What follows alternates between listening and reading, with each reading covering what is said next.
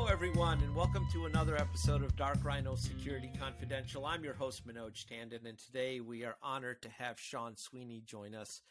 Sean is a very special guest. He's a frequent author and speaker on the subject of cybersecurity. He currently leads the field CISO and Cloud Security Advisor Group within Oracle North America Cloud Engineering. Sean joined Oracle from Microsoft, where he was the Global Chief Security Advisor. He has held the CISO position at the University of Pittsburgh. He's been the CTO of a legal technology and e-discovery startup, CIO of a national law firm, and litigation support applications manager for the U.S. Department of Justice. He's got an illustrious resume, a lot of knowledge, and he started his career as a database administrator for ExxonMobil. So he's come a long way since then. And he's in Pittsburgh, so we're kind of partial to him in that way. But in his current role at Oracle, he and his team focus on advising customer CISOs on security and compliance issues related to the cloud. And boy, that is a big topic, and that's what we're going to talk about today, is cybersecurity in the cloud and compliance. And it's a subject that is near and dear to a lot of people, and hopefully you can, Sean, shed a lot more light on it than others can.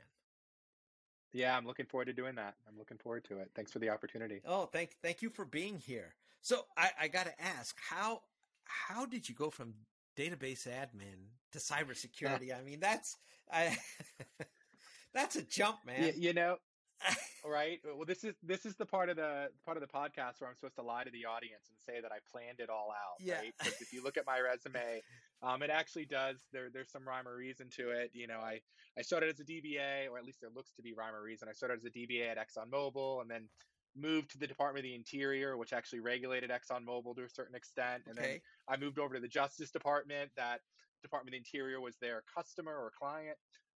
You know, the reality is look, I grew up in the Washington, D.C. area. I was actually have a humanities degree, so I have an undergrad in history, and did my graduate work in education. But I grew up in a house where technology was prevalent. Both my parents were network engineers. My mom for the Army, my dad for some intelligence agencies, we'll say. And so I swore I would never do it, but I got into technology. I loved it. My humanities degree actually served me well, since I spent a lot of my day communicating, both in writing and orally. But you know, I saw the industry grow, right? You know, back when I started in 2000, you know, and even heck, when I took over security at the University of Pittsburgh in 2012, cybersecurity was still somewhat in its infancy, right? It was still very much a network-focused occupation. Yep. Some 80% of the people on my team at Pitt had network security in their title. But you know, I had the pleasure of working in different size organizations in different parts of the technology stack, but always those parts that were the intersection of IT and the actual users and the business units, right? And that's really where cybersecurity can do its best work, really in terms of enabling the businesses that they support. So it just, you know, by happenstance, I learned all the skills I needed to eventually become a successful CISO. And then, you know, move on to Microsoft and now Oracle, where I can, you know, share that work with others, you know, specifically. Oh, go ahead. No, go ahead. Finish your thought, please. No, and I was going to say, you know, how did I specifically make the jump from, because you see in my resume, I went from kind of the legal world to over to the university to run their security program.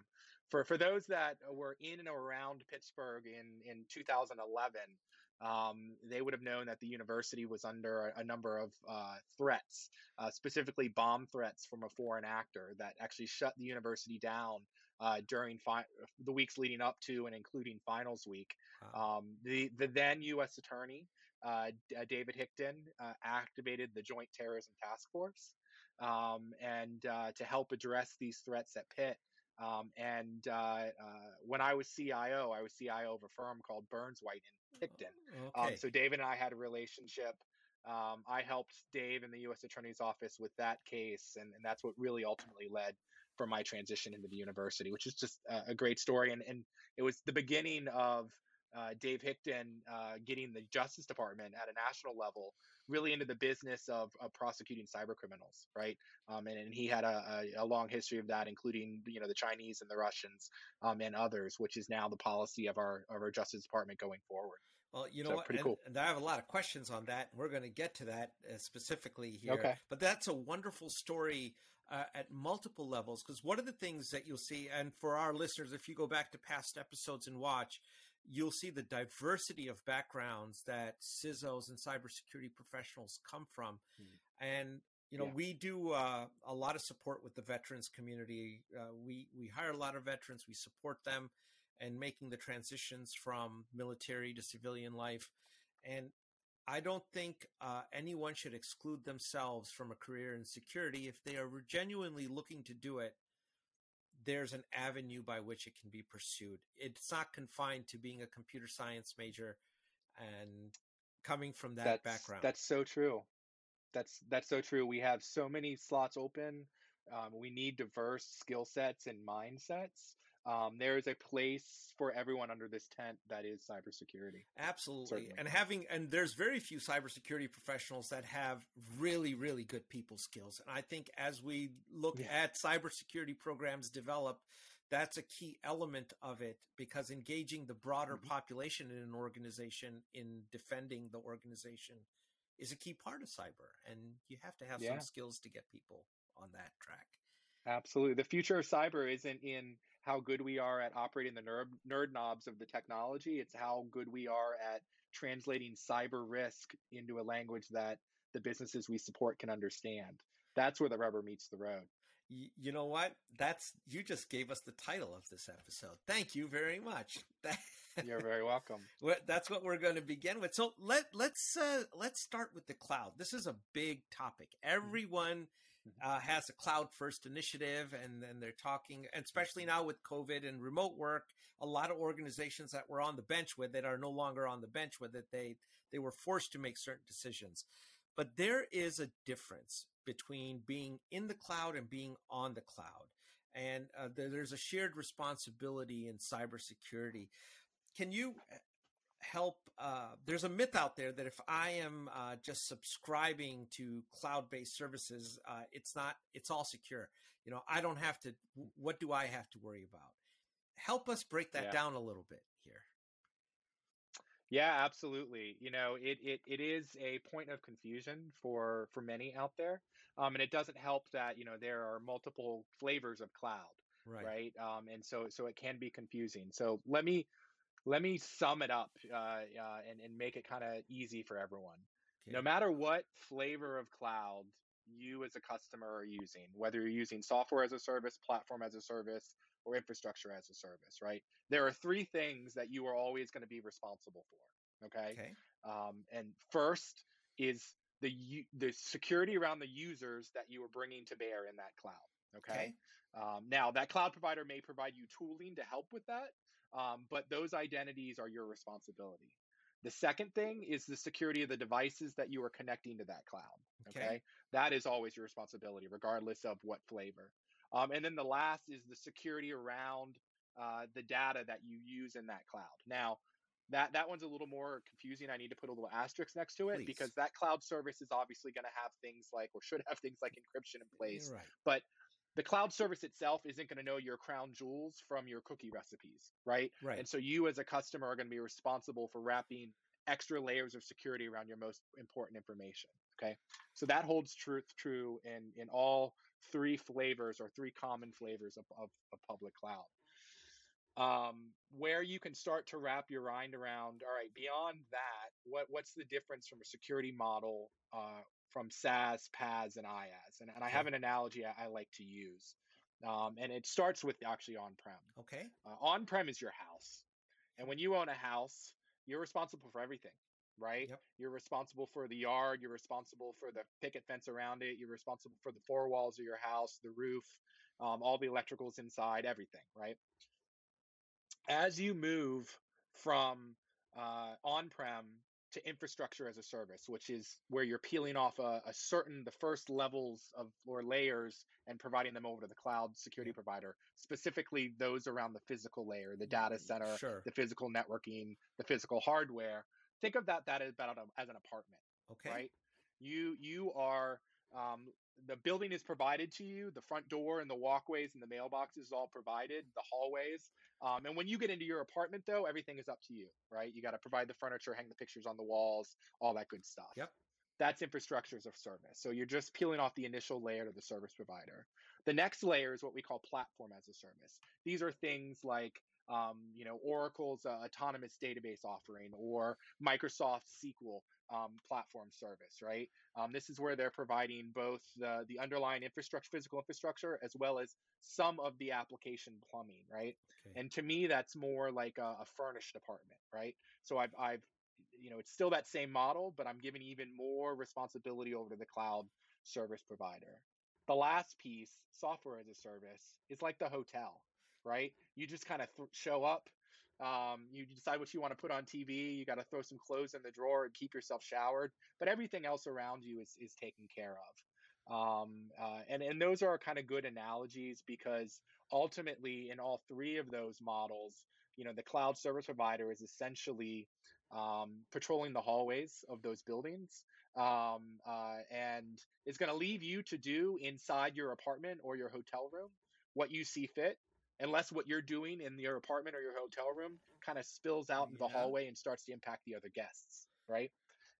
So that's how I like to think So about cloud, and that's how I like to think about cloud responsibility. that's a very good analogy because in all three of those cases, who knocks on your door and who you let in is completely up to you, right? So That's getting right. back to That's securing right. the identity, that's yours to contend with, right? Yeah. And Yeah. and if you're leaving your data open in your hotel room and somebody walks in and the cleaning service picks it up, well, that's on you. You should have put it in the safe. Absolutely. Absolutely. That's exactly right. That's exactly right. And it is a big mind shift, because we like I mentioned when we kind of did the introduction there, security grew out of the network control plane because that was the control plane that security could glom onto. And so if you had, a security problem, it started with firewalls and IDS and IPS. And if you had a data problem, you got a network based DLP appliance. Like it was all network centric. But, the world of the digital estate that we're helping to secure lives outside the four walls of our network, and so the network heavy approaches aren't as useful, and the identity heavy approaches become that much more important in cloud, namely because those interfaces are largely open to the internet, right? Uh, Because of the nature of cloud. Absolutely. The perimeter, the traditional perimeter has been completely obliterated, right? Everything, it used to be Yes. behind our firewall and we're controlling that entire experience. Now the perimeter is out there and it's not completely in our control, but it doesn't alleviate the responsibility of securing that information. So, for example, let's say you're using Box, Dropbox, or using Microsoft's shared drive, whatever it may be. If your data, if your intellectual property gets exfiltrated from those environments, from what I have seen in the contract language on all three, those cloud providers are not responsible for your IP. Right, because it lives in, generally speaking, because it lives in the security of that data lives in your area of responsibility, right?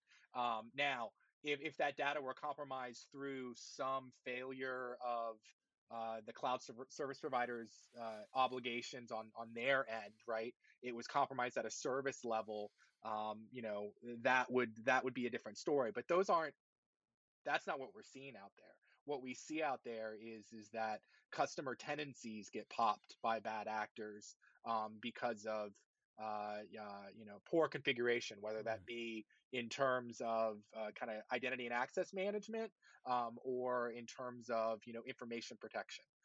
So either not not gating it properly, or not having the right protections around the information, so that way they're properly protected. Yeah, not having. And really the secret sauce is the combination of the two, plus layering on a proper kind of threat detection strategy to monitor it all. Yep. And I would imagine putting in some kind of DLP or CASB is a part of that equation as well if you're worried about exfiltration of information. Absolutely. Right. So there's the zero trust and SASE are two terms that are thrown out there quite often. If you could enlighten our listeners a little bit, what's the difference between the two? Is this just like a Forrester Gartner thing, or is there is there a substantial difference here? What's there is and there isn't, right? So yes, I mean, zero trust is championed by Forrester, specifically by Chase Cunningham, a great guy over at Forrester. SASE is a reboot of an older concept from out of Gartner.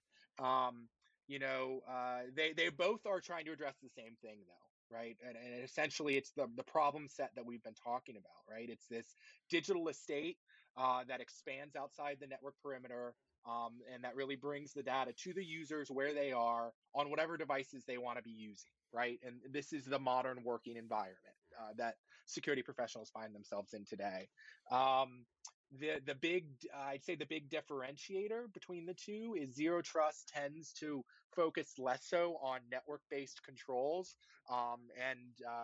certainly network companies will have an offering of a zero trust flavor, but identity plays a lot keyer in there. Controlling all the pieces of the puzzle, so the endpoint, the users that are accessing those endpoints and the cloud services, the telemetry around both devices and the users and their health, feeding into what data they're trying to access, what level they need to have assurance of both identity and device health to access any given resource is much more important in that zero trust model. SASE focuses, zero trust to a SASE person is a subset, right? Okay. They say zero trust is important to do, but the other thing we need to do is we need to extend the network out to the users. So SASE is both about security and using a lot more network-based security controls, because SASE is also about connectivity, right? And making sure that those users have adequate bandwidth to be running these applications remotely, right? And so if you're focused on that in the SASE world, then it makes much more sense to also include a lot of your security controls to be around the network, because you've taken care to extend that network all the way to the users. Whereas a zero trust model would say, I don't care what network you use, open internet, that's fine, because I'm controlling the endpoint, I'm controlling the device, I'm controlling the data that they're getting to, I can make sure the tunnel in between is secure. I don't think that, all that said, I don't think companies need to get too worried about, are we a SASE shop or are we a zero trust shop, right? Because ultimately, both of them are security strategies to tackle this modern world. So take what works for your organization, and use that, right? And don't get just caught up in the lingo, and also challenge your vendors too, right? Zero Trust has had a little more time in market. I remember before RSA shut down, not shut down, but before it went all virtual, and I was at RSA when Corona first came into the U.S. Back in 2020, it would have been. But zero trust. Every vendor on the floor was all about zero trust, right? If when we go back in person, whenever that happens to be, you're going to see a lot more SASE there. So it is gaining traction, and so I think you will hear more about that, and the vendors that have traditionally spoken in a zero trust or through a zero trust lens will now also start complementing that with a kind of a SASE talk track or in reference architectures as well. Okay. So from a company, and see, a lot of our listeners, there's a lot of small businesses. And when I say small businesses, those employees, those organizations that have less than 2,000 employees. Okay. When they are trying to implement SASE or zero trust, if you read all the literature on it, there's no way they can implement every single darn thing that's part of it. It would be cost prohibitive to do. What are some of the fundamentals that you would Yeah. suggest to these organizations to prioritize tackling first? Yeah. It is all about, it starts with identity health. That's thing number one. If you don't have your identity estate in order, and what I mean by that for these organizations is that if you don't have a, what we would have called like 10 years ago, a single sign-on strategy, you really need to start there, Okay. because in this cloud world, um, identity is the perimeter, and identity is key, right? So that's and for a zero trust strategy, identity is what you're building on. So that's thing number one. Part of that thing number one is, making sure that not only is your organization using a single identity to authenticate to the myriad of services that your users use, both on-prem and in the cloud, but that you're also wrapping levels of assurance around those identities. So using things like multi-factor, whether you use it in an always-on fashion or you use it in a more risk-based approach, either way, it needs to be part of your strategy, right? And so that's key, and that is thing number one. Okay. Once I've worked on that, or while I'm working on that, the second thing that's going to be super important is device health. Okay. Okay, and because we live in this distributed work world now Yep. because of COVID, and that cat is not going back in the bag, That's right? right. It's not. Even when workers Nope. return to the office, they're going to demand that fifth day a week from home, or they're going to demand to go to grandma's house in Tennessee and be able to work there that week. And the flexibility they have now is not going to go away. So we need to make sure that we can ensure the trustworthiness of the devices they're connecting from, and or limit what they have access to based on the device they're coming from, Okay. Yeah. right? Managed versus unmanaged. So that's where you focus number two. Okay. Okay. Once you've gotten those two things done, then you can start adding on number three, which is really more robustness around your data protection strategies. Okay. Okay. That's not to say I don't care about data protection while I'm doing one and two. It's just I've got to I've got to walk before I can run, right? And so those would be the order I would focus on. And what data protection looks like is things like data classification, things like data masking, data protection above and beyond standard encryption at rest and in transit, right? Okay. To me, those are just table stakes and a given. Right. And I assumed those all along. That's fantastic practical advice. And all you folks listening out there, go back and evaluate your organizations against what Sean just said, because it's critical. And those are the foundations of building a fantastic cybersecurity program. One thing in this arena of managing identities, especially with BYOD becoming as prevalent as it has, is what is the role of MDM, or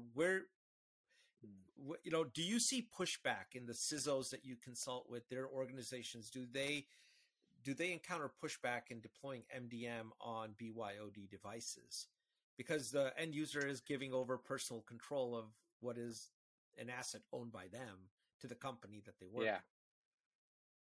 yeah. You know, the first thing I'll say, and I'll steal a line from Brett, who was the CISO of my previous organization, the CISO at Microsoft, and he used to always say, "I don't even have enough time to read my own email, let alone yours." Right? Right.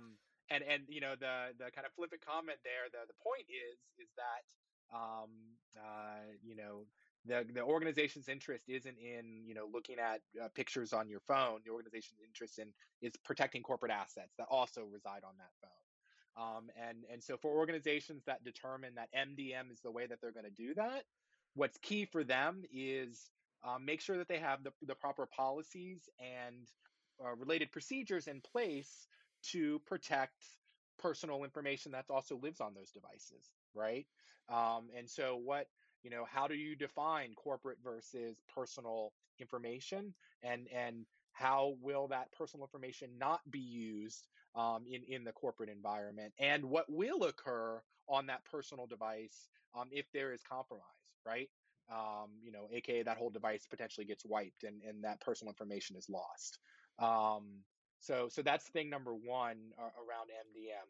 The other thing is that organizations can evaluate strategies that don't include full blown MDM, Okay. right? There is technology known as mobile application management, which containerizes corporate information in specific applications on the device based on the Yeah. user's identity, so they can actually have both personal and private information in the same app. I'm talking your email apps and your productivity apps. And for some organizations, that protection is enough um, for those BYOD scenarios, right?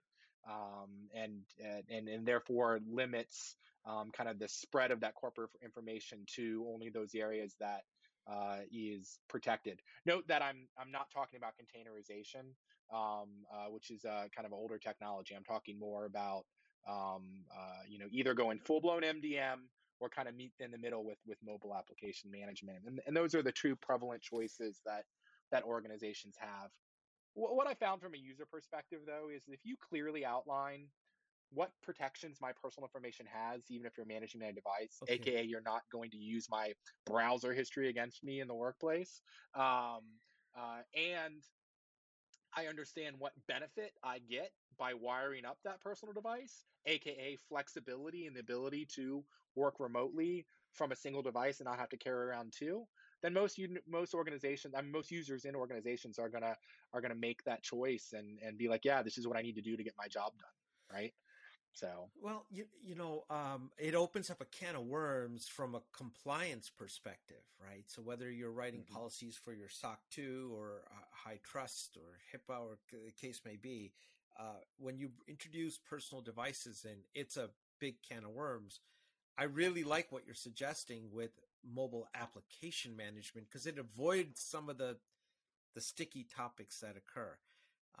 We see like a typical use case we see a lot in healthcare is with it's not supposed to be, but oftentimes there might be patient information that is sent to a physician and it lands on their mhm, personal phone. Like with radiology, you see it all the absolutely. time.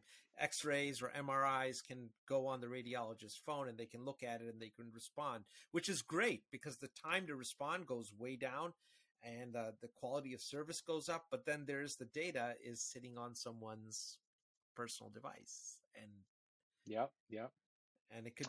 Yeah, well, and that's that brings up a second point that's I think related, right? So where it starts is at an organizational level that the organization has to think, what are the risks I'm trying to protect against, and they need to remember that too much friction is also a risk, right? Because let's go back to those physicians. I remember being and I won't name the hospital, but I remember being in a hospital looking over the shoulder of a physician who was using his personal phone to take picture of information on his work-based phone to text it to another physician because it was just too cumbersome and Yeah. complicated to use the quote unquote secure systems on that corporate device, right? Yep.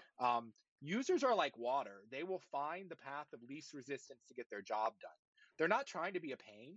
They're just trying to get their job done. They're not security people, right? So it's our job as security people to give them pathways to get it done and get it done securely at the same time, right?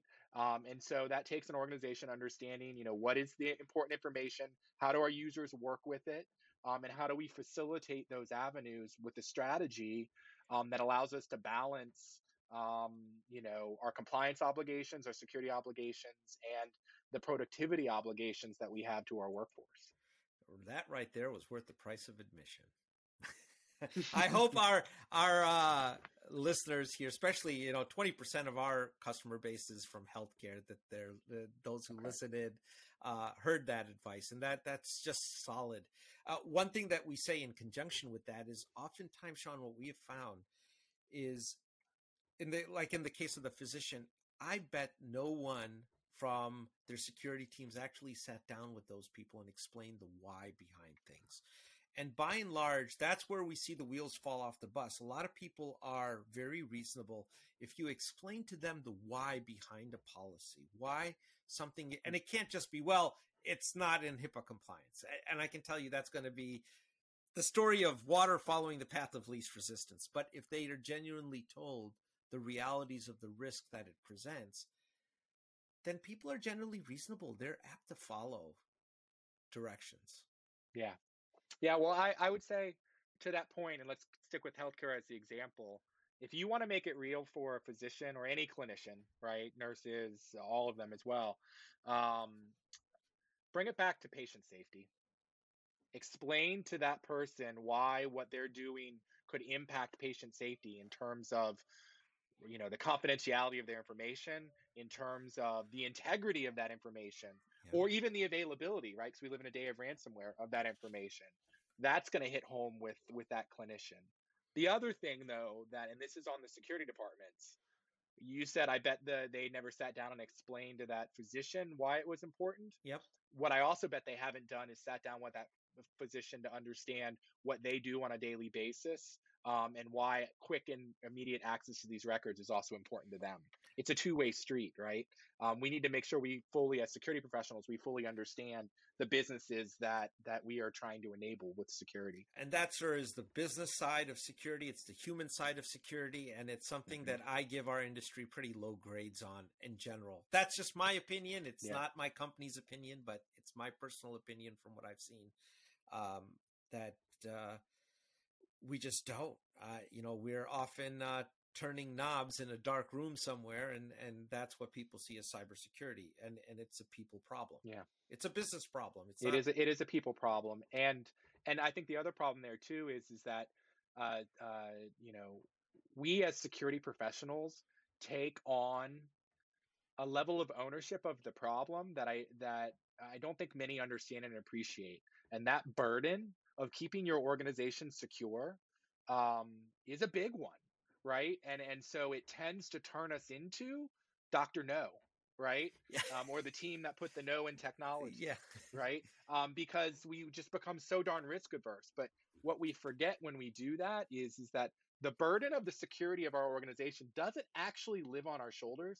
It actually lives on the business's shoulders. It's our job to consult with the business, advise them of that risk, and allow them to accept, mitigate, transfer, all the things that you can do with risk. Ultimately, that's cybersecurity's job.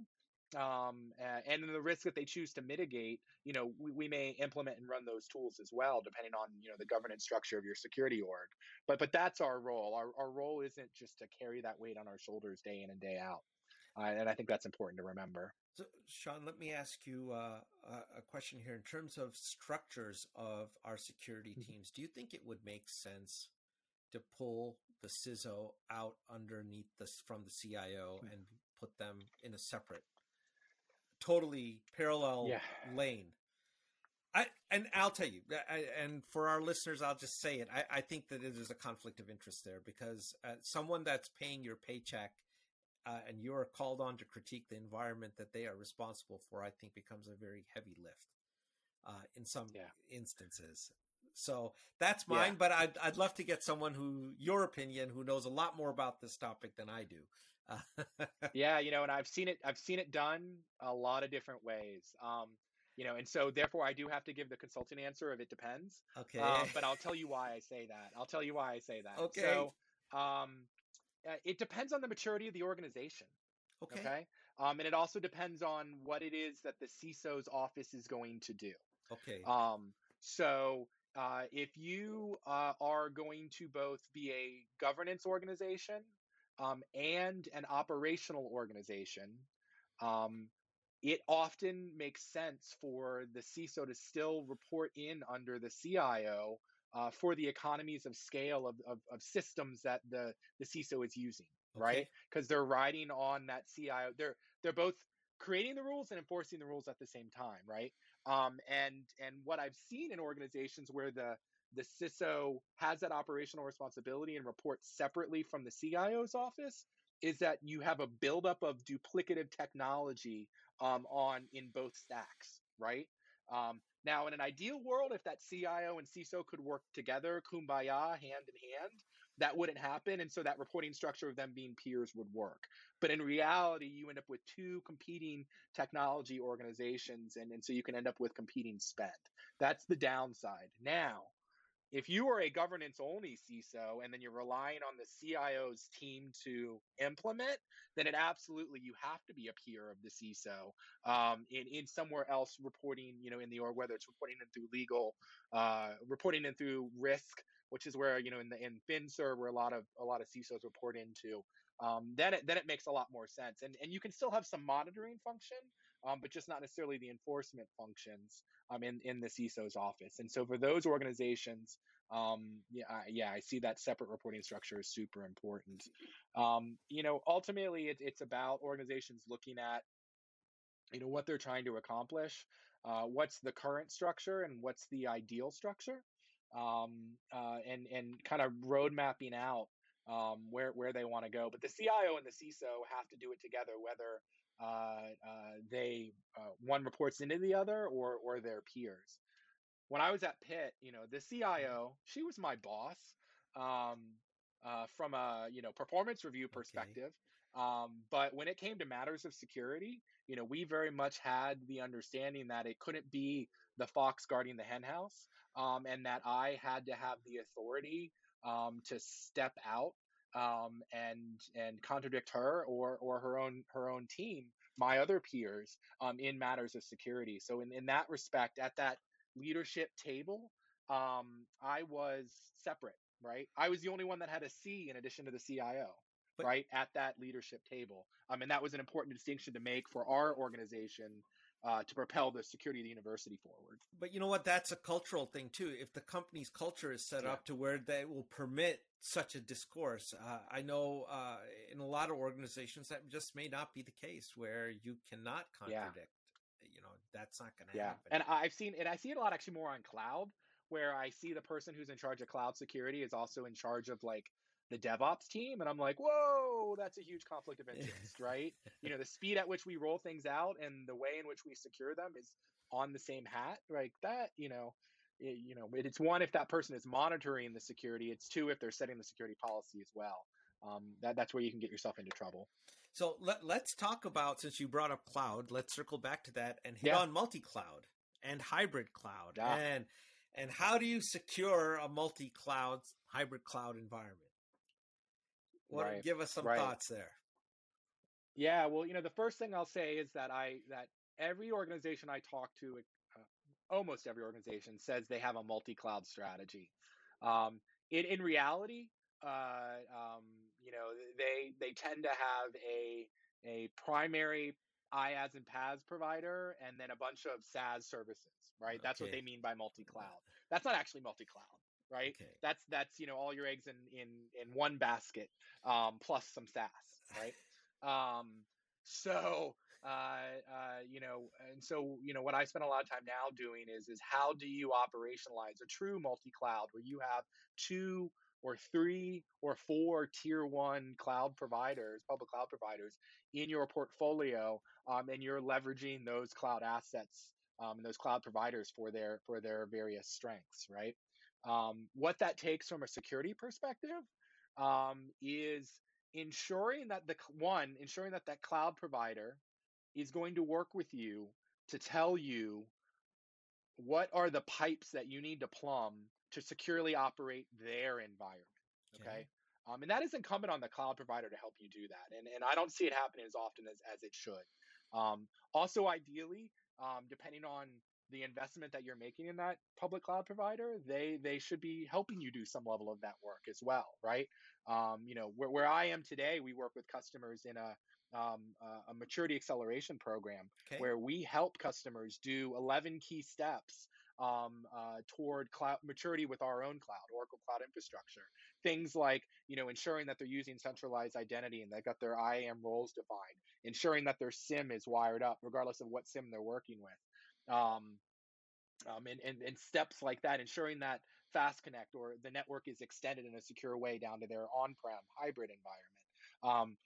So going through all those steps with them, so that way, step one is ensuring that you're secure in the cloud, that you're, cloud number one, right? Right. And you need to do that across all of your clouds, right? And then the challenge becomes, how do you normalize all that information, right? And quite frankly, I've seen different organizations do it different ways, right? If you choose to normalize that information by just consuming all the dashboards directly from each cloud provider as they provide them, then what you're going to end up with is a security team that specializes in each individual cloud, right? Yes. That's And that expensive. often that is super expensive. That is That is very super expensive, but okay. Yes. And so what we advocate is not necessarily going that route, but let's use the tooling, the native tooling from the cloud providers, and plumb that into a common set of tools that your organization is using to manage its hybrid environment, right? And so oftentimes that will be your SIM and your SOAR. Yep. So to do just not incident and event management, but also orchestration and automation on top of that. To provide those initial layers, and also working to ensure that at the endpoint, whether you're talking endpoint connecting to the cloud or endpoint running in the cloud, that you have a common set of visibility there as well. And so that way you can, in essence, manage your clouds from a single pane of glass. But to do that means you have to do all that plumbing work, right? And have your cloud provider help you with that plumbing work, because the complexity in cloud is from a conceptual level, all the clouds kind of operate the same, but from a in practice and a nomenclature perspective, I at Oracle could be talking about something with one of my colleagues from Microsoft, and we're talking about the same thing, but we call it two different Sure. things. We're in the industry, so we're used to translating, but our customers aren't, right? And so they rely on each individual cloud provider to help them with that nomenclature and help them understand what that security best practice is. Sadly, what often ends up happening when customers are trying to go after these multi-cloud strategies is a cloud provider may give them a whole bunch of tools, but not instructions on how to use them, Yeah. right?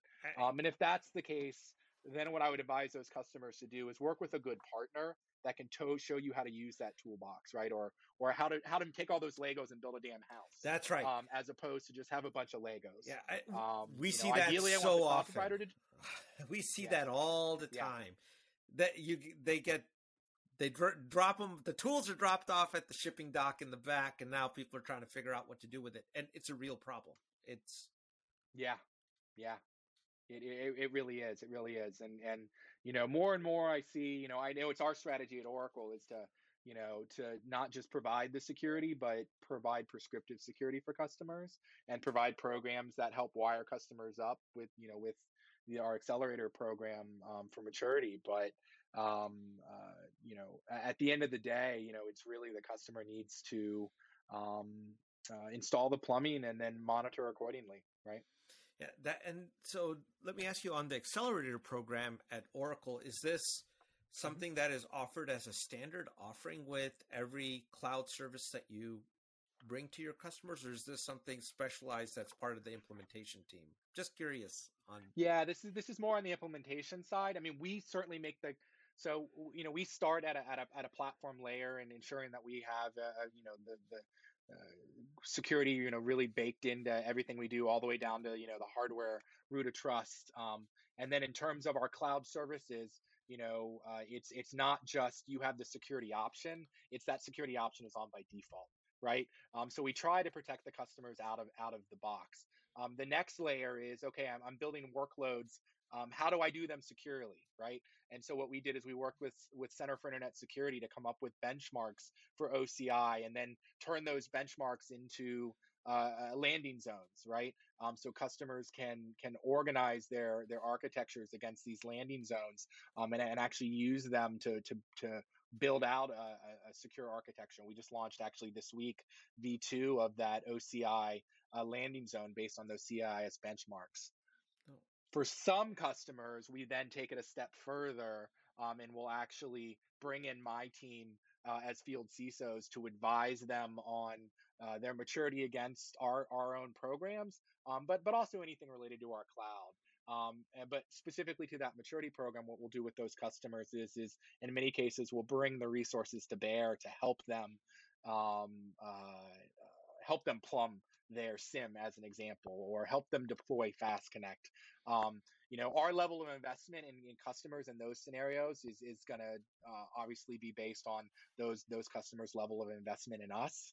And so it's a bit of a give and take, because we're making investment there, but we feel strongly that investment is important, because our customers using our platform securely is key to the future of customers using our platform, right? Customers, when there's a blip in the news related to security, I can look at it and understand, like, oh, that was on the customer side of the cloud responsibility matrix, right? The customer doesn't care as much about no, that. they don't. Right? They just know they got hit. They just know their house is on fire, or their apartment or their hotel room is on fire, and they want help, right? And so we try to prevent the fire from happening in the first place. But when they do break out, we want to limit the blast radius. Exactly. And so that's what our programs really focus on. So let's talk about ransomware, because that is part of creating this blast radius. So, and it's been in the news all over the place, and I hear a lot of people in Washington give a lot of useless information about it. But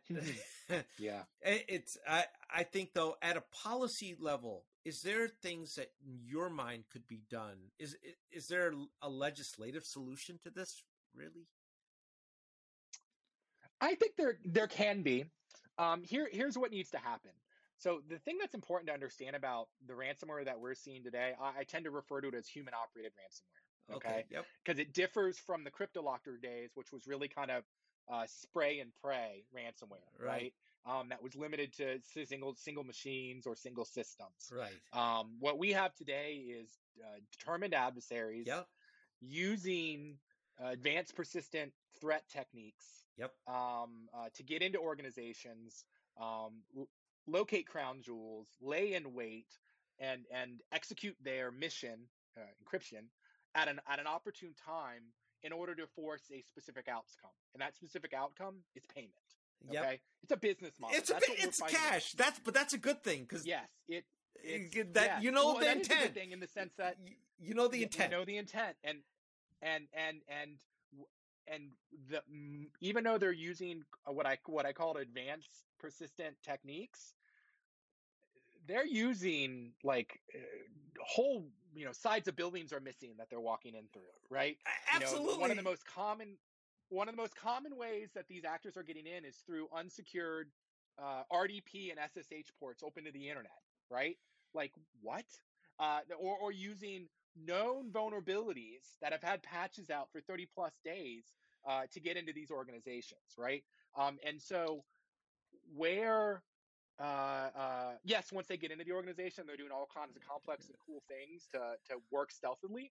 But from a prevention perspective, there's a lot of low-hanging fruit we can be doing from a hygiene perspective to help out with the issue, and force them on to other customers that are easier targets. Because again, they're a business model, so they're gonna go after lower hanging fruit every time. And so where a government can help is to help by coming up with a unified national standard in the case of the United States, as opposed to the state by state approach that we've seen to date. Now, that said, that unified national standard needs to focus on the lowest common denominator, needs to be simplified, needs to look more like something like the CIS's critical security controls, what used to be known formally as the SANS Top 20, right? Something like that needs to be put into place, as opposed to maybe something as big and lofty as GDPR. If we're really focused on solving the ransomware problem right now, that would do it. Establishing that baseline across the nation would really help to do it, and would give these organizations a roadmap of what they need to tackle. Because what I feel, and it's not just based on feeling, because it's what I've seen in talking with customers, is that for many of them, there's still like a lack of understanding of what the actual problem is, and how these bad actors are getting in, and they're equating SolarWinds, which was a nation state going after intelligence operations, with these ransomware, and the news isn't helping, because the news is like, well, Russia they don't know. It's like, well, cyber criminal versus nation state. Like, don't worry about that. Worry about the way these actors are actually getting into your organization. And it's through really stupid baseline hygiene stuff that they're generally getting in through the organization. Now, once you've shored up those, then you can start focusing on, because the other interesting things that they're doing is once they get in, they tend to turn off security controls to hide their movements, right? Yep. So next step in maturity after you've closed the front door and put a deadbolt on it is, okay, let's look at monitoring when my security controls get turned off. That should throw in an alert because that means there might be a bad guy traversing my network. Sure. So, there's certainly lots of other things we can do, but it really starts with the basics. That's right. Change the default password on your Oracle databases. And I know there's listeners out there whose companies still have default passwords in there. So that's... Oh, yeah. But you're absolutely right. It's those basics. And when it comes to nation state, it's something that I don't know that you're going to stop 5,000 PhDs who are working on ways to compromise a system. That's not a worry that is addressable quite easily, but doing the basic... I would worry. Yeah, in a nation state example, it's more about detection than it is about protection. That's right. For these ransomware scenarios, there is a strong protective strategy that can prevent many of the instances that we have seen before it even gets to our detective controls. But you know what? We can't. A lot of companies struggle with the basics of vulnerability management, right? We don't. We can't seem to get that right. So and that's part of the basics. Yeah, well, I take it back a step further. Back in 2019, at the RSA conference, they have this Innovation Sandbox Award that happens the first couple days. In 2019, the winner of the Innovation Sandbox was an asset management company. Really? What does that tell you? That tells you that we're failing all the way at the most basics of knowing what assets we have, and this is where cloud comes in because if you want to take a very cynical view of cloud, there's one thing that cloud service providers are great at. We never fall down on telling you what assets you have because we charge you for those assets. Right. So it's in our best interest to tell you what that is. Yeah. And so your ability to see your assets and deploy security controls to those assets and understand when those security controls where that baseline deviates on those assets, it's so much simpler to do in cloud. You're able to do it at a scale that you could never do on-prem. So that's just another kind of feather in the cap for cloud. But yeah, it really is, the most basic stuff. At Microsoft, I worked on a project that's still ongoing with NIST and their National Cybersecurity Center of Excellence around, how do we help organizations move their patching strategy forward, right? How do we help solve a 20-year-old problem? Yes, it does start with a foundational asset management issue, but building on from there, it includes understanding the way modern patches work. We have this legacy mindset of, we need to test every patch in every environment 6 ways to Sunday before we can roll out. Patches aren't built the way they used to be. You don't hear about or see, these patches bricking systems like they used to do. Patches for critical security vulnerabilities, it shouldn't be a matter of the risk of, it should be a matter, the risk of the testing time versus the risk of exposure of the security vulnerability you're patching for needs to weigh into the equation. So a lot of these organizations really need to stop kicking the can down the road. The other issue, though, there is, let's face it, patch management, vulnerability management, asset management, it's not sexy. No, it's right? not. It's not managed detection and response. It's not SIEM as a service offerings. It's not, it's hygiene, it's basics, but it's important. And it's what's going to get you popped, right? 9 times out of 10, it's what's going to get you popped if you don't do it right. So it needs to be invested in. And, that's absolutely correct. And I hope people take heed to that. And really, vulnerability management, it's a key area, and it's one that people can work on. A lot of the tools are already there. It's just making the necessary efforts inside the organization to make it a very high priority and execute it well. So we are already at the hour, and I want to give you a chance to plug anything you'd like to, any appearances, talks, things that you're going to be doing, anything you'd like to let our audience know about, and please. No, I appreciate that. If this was a year ago, pre-COVID, we'd be talking about a lot more speaking appearances and things like that. But, I'm pretty heads down on the work that I'm doing over at Oracle, and working with our customers and onboarding them to our cloud in a secure fashion. So, the what I want to plug here is the advice that I'm kind of espousing, because it's the advice I live by, right? It's what I told my customers at Microsoft. It's what I tell my customers now at Oracle, and it's what we as a community need to be following. So to me, that's what's most important. I'll be sure to come back when my next book comes out, and we Please. can talk about some other Would love cool to have cyber you. topics, and I'll plug that at the time, right? Absolutely. Would love to have you back then. That would be fantastic. Just last week we had Michelle Wucker on, who wrote "You Are What You Risk." She's a New York Times best-selling author. Yeah. And so, but put a book out there would be great to have you back here, Sean. Love it. I will definitely do that. And Sean, thank you so much. You've been very generous with your time. And if people want to reach out to you, is your LinkedIn profile the best place we should have them message you? Yeah. You know what? We can. It's post production. We'll throw up the kind of the URL for that, and folks can reach out to me that way. That'd be the best starting point. That's great. I'll put that in the show notes. We'll make sure it's there. And Sean, again, Thank you so much. Appreciate it. It's been a wonderful conversation and great advice. Thank you. I appreciate it as well. I've enjoyed it. Looking forward to doing it again sometime. Thank you.